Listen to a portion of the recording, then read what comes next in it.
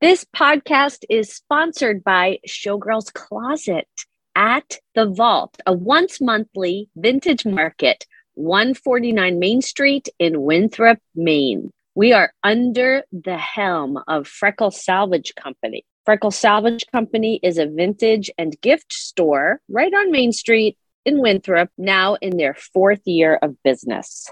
Welcome to the Showgirl Tip of the Day podcast. I am so excited to welcome my friend, Triple Threat, Katie Ann Harvey, to the podcast. Hi, I'm so happy to be here. Thanks for having me. So Katie is a triple threat, plus she does gymnastics. So I think that makes it like a quadruple threat. I had the good fortune of seeing her play Ula in The Producers last spring at the Palace Theater in Manchester. She's amazingly talented. She lives in New York City with her husband, Sam. She is a wonderful educator, but really her first love is performing. So Katie, how did you get your start? I kind of had like a topsy-turvy-ish, unconventional way to find myself in musical theater.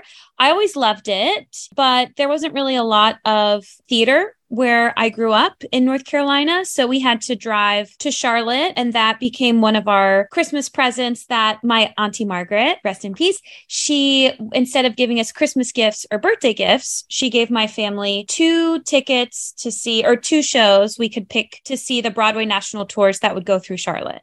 So that's how I was exposed to musicals. I was a gymnast starting off. I wanted to be in the Olympics. That did not happen after I got injured, way before I got even close. But my floor exercise coach suggested that I try dancing. So I got into dancing around 10th grade and I really loved it. I then went to Appalachian State for dance studies for my bachelor's degree. And I thought I was going to be a teacher, a public school dance teacher, and maybe performing for a contemporary dance company, maybe Pilabolus, because of gymnastics. And then that's that. They in North Carolina, lived there. I liked it. And then I was seeing the Wicked national tour through Charlotte, and I didn't know I hadn't listened to the songs. I'm one of those people that if I haven't seen the show live, I don't listen to the music. I don't want to know anything about it. So the first time I'm sitting in a theater, it's like a full live experience, or as full as it can be. Elphaba sang Wizard and I, and I'll stand there feeling things I've never felt. And though I'd never show it, I'd be so happy I could melt. And so it will be for the rest of my life. And I'll want nothing else till I die. And like get to the end of the song and everyone in my family is like, oh, wow. Oh, she's great. Oh, we love it. And I was bawling. I can't explain it. It was just in that moment. I just had this like epiphany, full body, out of body experience. And I left and I said, oh, I'm going to do musical theater. So then I moved to New York and had you as my dance teacher. I knew I needed more training in musical theater because I had never had any like formal acting training, formal voice training besides like public school education. And I had some really great public school teachers, but I knew if I wanted to pursue the highest level, I needed training. So I went to AMDA and I had a really great experience as a student going to AMDA. And then I graduated and I was lucky enough to book a job right out of school. So that I think really encouraged me and gave me a confidence boost to be like, yes, like I can do this. So yeah. And so I guess that was 12 years ago that happened. So now 12 years later, I've been lucky to work on some really amazing productions and I love it so much. Musical theater is my favorite art form to receive and also give. So it's been so long since you were my student, but a memory that I have is watching you in your showcase. And in class, you were always super professional and a great class taker. I love students who know how to take class. And, that's one of the things we teach. But there are students who really take class. Like anything you say, they really listen, they apply the corrections. However, when I saw you on stage, it was a different ballgame because you were electrifying, Katie. I still remember you did this like back bend in one of your numbers. And I was like, holy smokes. I have an actor friend named Tommy. It's the same kind of thing. It's like I ran lines with Tommy all summer. He did Peter and the Starcatcher and he played Black Stash. And then I went and saw the show during the run, and Tommy became this like otherworldly superstar. And that's how you are on stage.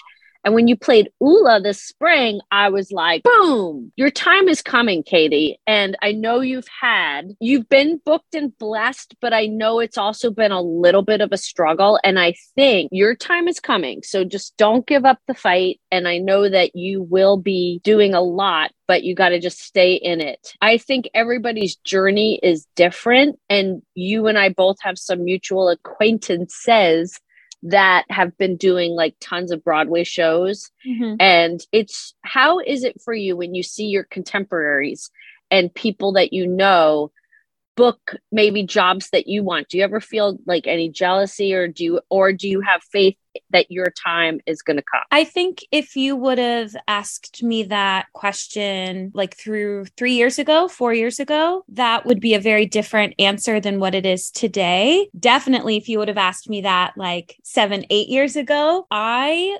definitely have experienced jealousy for sure. And more, my struggle has been being seen for certain productions, being unrepresented. It's really hard to get in the room. That used to really, the idea that there was some sort of like cosmic injustice that like, oh, if only they could see me, my dreams would come true, but they aren't. And like, why is that happening for someone else and not me? And I'm not proud of those feelings. And it essentially, I would say a couple years into the business, I realized that those feelings of jealousy was something that I wanted to really work on and like do a lot of self-work, because all of my worth and validation was coming from external sources as opposed to internal sources. And so, when I would book a job, it would be high, I would be up here. And then if I wasn't even seen for a job or cut, then it was a job that I was in my head completely appropriate for, and not just appropriate for, but I thought was like perfect. And then I'd be back down here. So that roller coaster was not a healthy mental space for me to be in. So really, honestly, about 7, 8 years ago, I really tried to start making an effort to turn everything from the inside out. And it has been a long journey. And obviously this extends past like the career and into personal life, and just like how you view yourself on a day-to-day basis. And there have been so many important steps along my journey, but I really feel like I can honestly say that I have achieved the goal that I started working on so long ago in terms of the self-work. So now there's truly nothing but joy when I see acquaintances, people I love. I want them to be successful. It's easy for me to be happy for them because it's people I love. Sure. It's maybe people I've done shows with that I'm maybe show friends with or acquaintances that then it's been harder for me in the past to kind of push that out of into a healthy mindset. But I love it. I love it now when people are successful. And I'm just seeing it so much, like good things are happening to good people. And if it's really inspiring and exciting. And it's because I know that just how I bring something really special to the table, they are bringing something really special to the table, and how awesome for them that this is their moment and this is their opportunity. Getting here was a lot easier said than done. It took me years.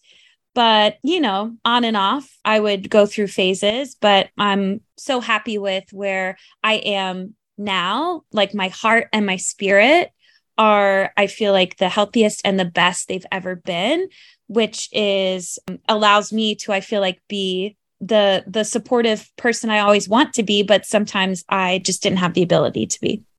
Now, personal question, did you get this journey with the help of a therapist, or did you just do the work on your own? Great question. No, I am a huge proponent of therapy. I am not in therapy, not currently in therapy, but I was reading a lot of books. like yes please and big magic and really just I felt like I did possess the tools and I was seeing growth and I had a supportive community as well. So it was a lot of I'm sure maybe it would have happened sooner if I would have gone to a therapist to help me sooner than 7 years. No, so just a lot of self-work and honestly being able to, I've always been really self-aware, and whether or not I like what I see is a different story, but I've always been able to be very honest with the reality of things that are happening. And then the choices I make on top of that are just whether I make good choices or bad choices, that has been always up in the air. But I think my ability to remove myself and as much as anyone can, I guess, and focus on like a slow and steady approach, like a day to day, this is the human I want to be. And I felt like that is actually who I was able, I had those tools in me before I moved to New York. And then New York slowly just started to take away a little bit of those things. So it was less about me changing and more about me getting back to me, like the actual core of who Katie Harvey is. I love your answers and thank you for sharing that. Your husband is also in the business, and I have always wanted to do a series, especially in February, about show business couples. How is it to live in New York alongside of your show business husband? And I know some couples that live with each other and you two seem really happy and grounded. And I also notice just from following your social media that you both spend time with your families a lot. Yes, I love him so much. I love Sam Harvey. Being in a relation, we are married, and even before we were married and we were just dating, we still had the opportunity to do like an off-Broadway show together for a long time. So I have, in terms of the whole like jealousy thing, there was pretty much one out of our years together. There's been one like time that I really struggled being jealous. And honestly, I'd never experienced, I think this was actually my big turning point for me personally, for dealing with everyone in general, dealing with like jealousy with other people and their careers, is I knew there's not a single fiber of my being that wanted anything more than to be 1000% ecstatic, over the moon. And I hated myself for the fact that I even had this much jealousy towards the person who I love more than anything. And so I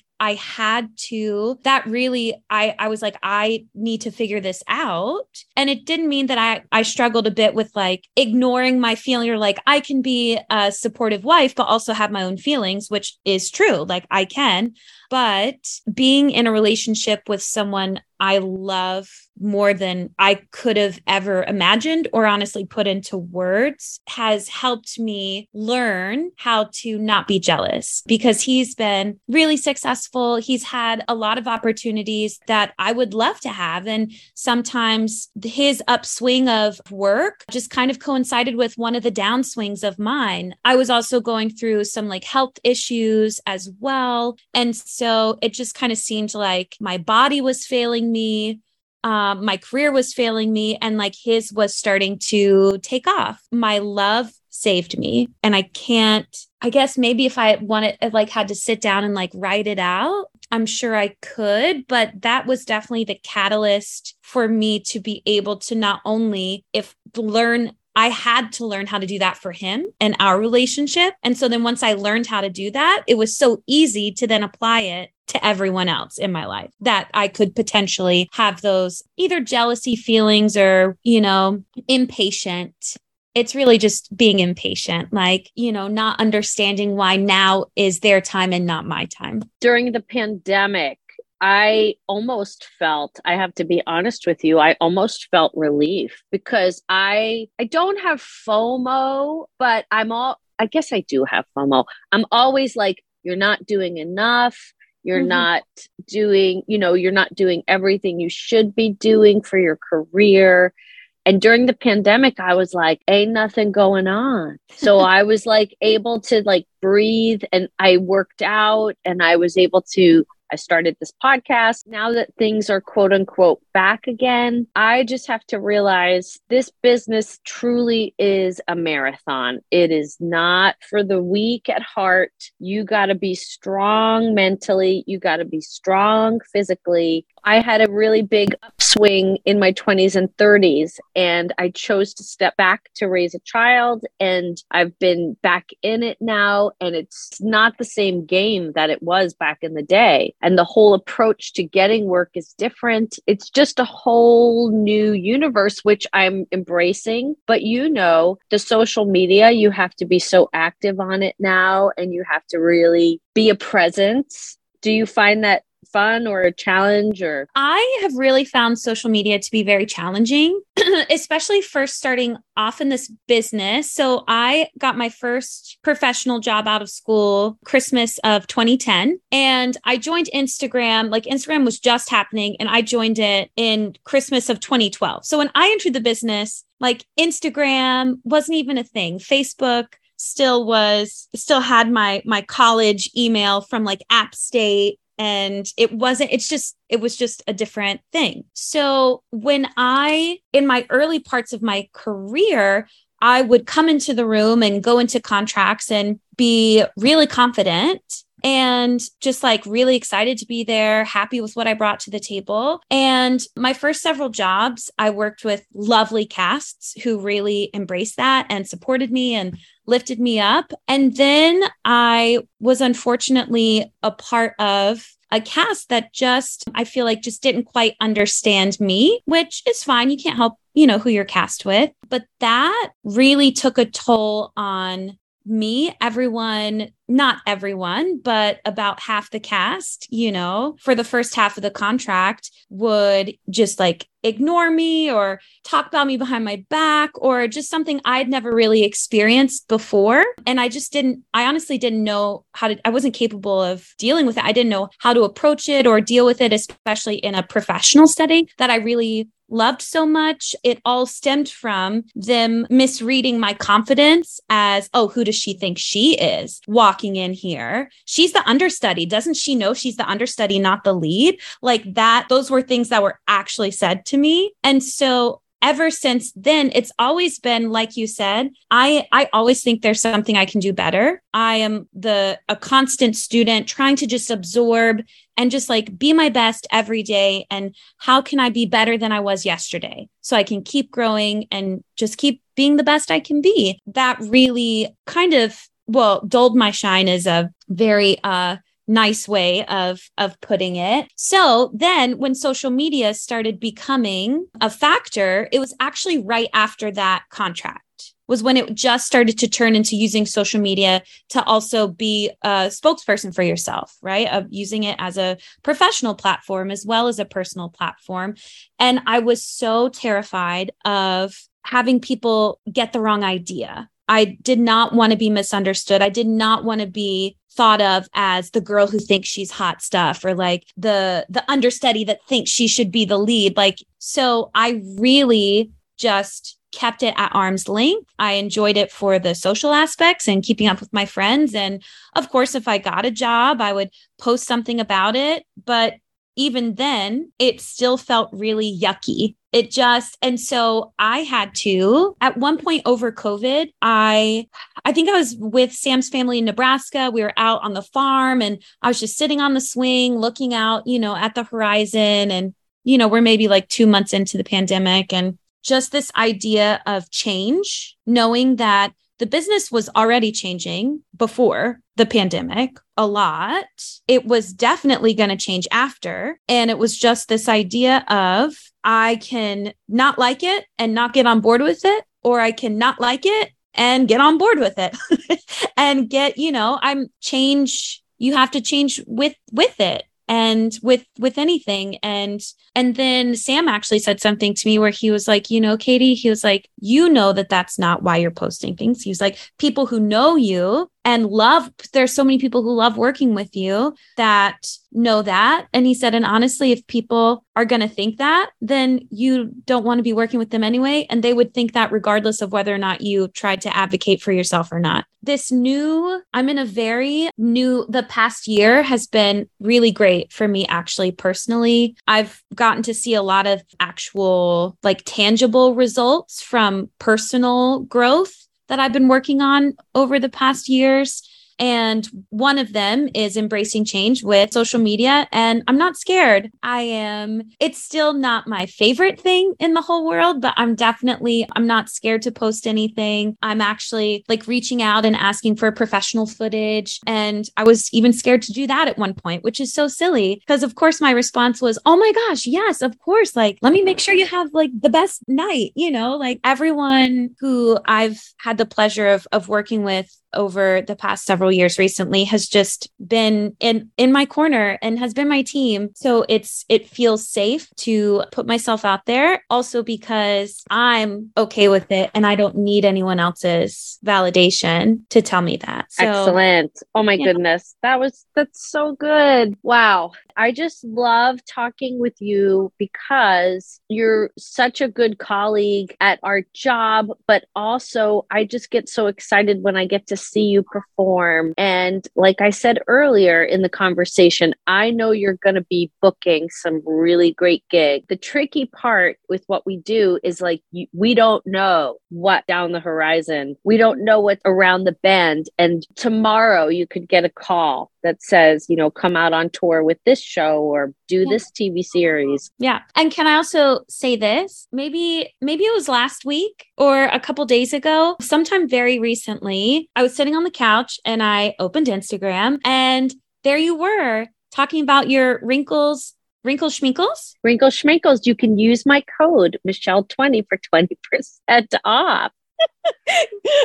But yes. So you are still inspiring to me. I was sitting there and like you're doing it. Like you are putting yourself out there and you are doing it in this new format, this new way. And like you said, you have your podcasts and you're directing. And I know you obviously have your vault, which we talk about so much, but it's like, you're just starting. I hope so. Thank you, Katie, for saying that. I call her Katerina. I don't know when I started doing it, but I always just say, if I see you in the hallway, I'm like, hello, Katerina. I know. I love it. I wanted to ask you one more thing before our conversation is over. You just went to Japan with Sam. Yes. You did the Christmas show the first year that you both got the gig. And what's the name of the show? And then I want you to tell the audience about the vintage in Japan, because everybody in this audience knows how much I love vintage and you do too. So let's talk about the gig first. Talk about the show. Okay, the show is called Broadway's Christmas Wonderland. It's at the Theater Orb in Shibuya, which is one of the main big neighborhoods in Tokyo, what some people consider like the Times Square of Tokyo. Shibuya Crossing it's seen in a lot of movies, the busiest intersection in the world. Anyway, so Broadway's Christmas Wonderland. So he has been a lead singer in that this is his fifth year. And I did the show the first year with him. And then I've been able to go back the last 3 times he's done it, just so it's important for us to make time to see each other. So, twist my arm if I have to go to Japan, Yeah. So he also doubles as Santa Claus. So I call him Santa Claus, and then that's caught on. So that's really fun. Yeah. So he slays on stage. He's amazing. The crowd just loves him so much. He's hilarious. He's so good. And then while he's at work, if it's a night that I'm not seeing one of the shows, then I go walk around Tokyo and thrift shop or window shop at thrift stores.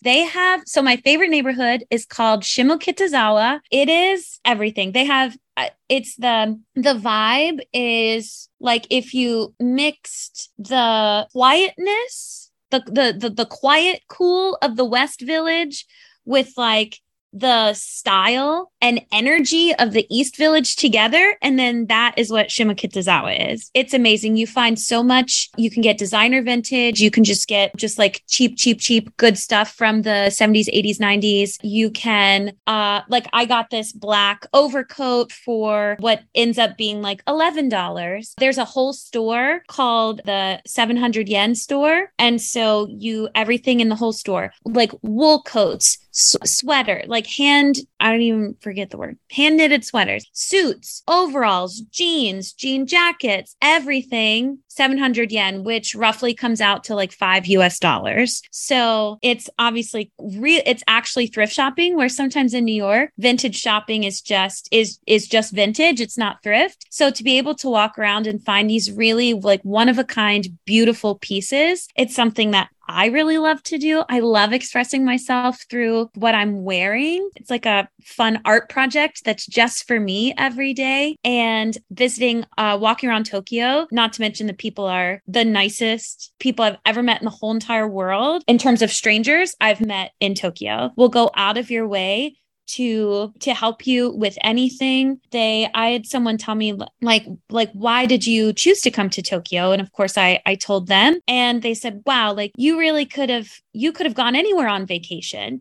And yet like you're choosing to come here, and like you chose us, and you chose to spend your money here and to support us and my family business. And so thank you. And so it's that, like, what traveler wouldn't want to feel that like welcome with open arms? And so of course I just want to give them my whole wallet after that, you know.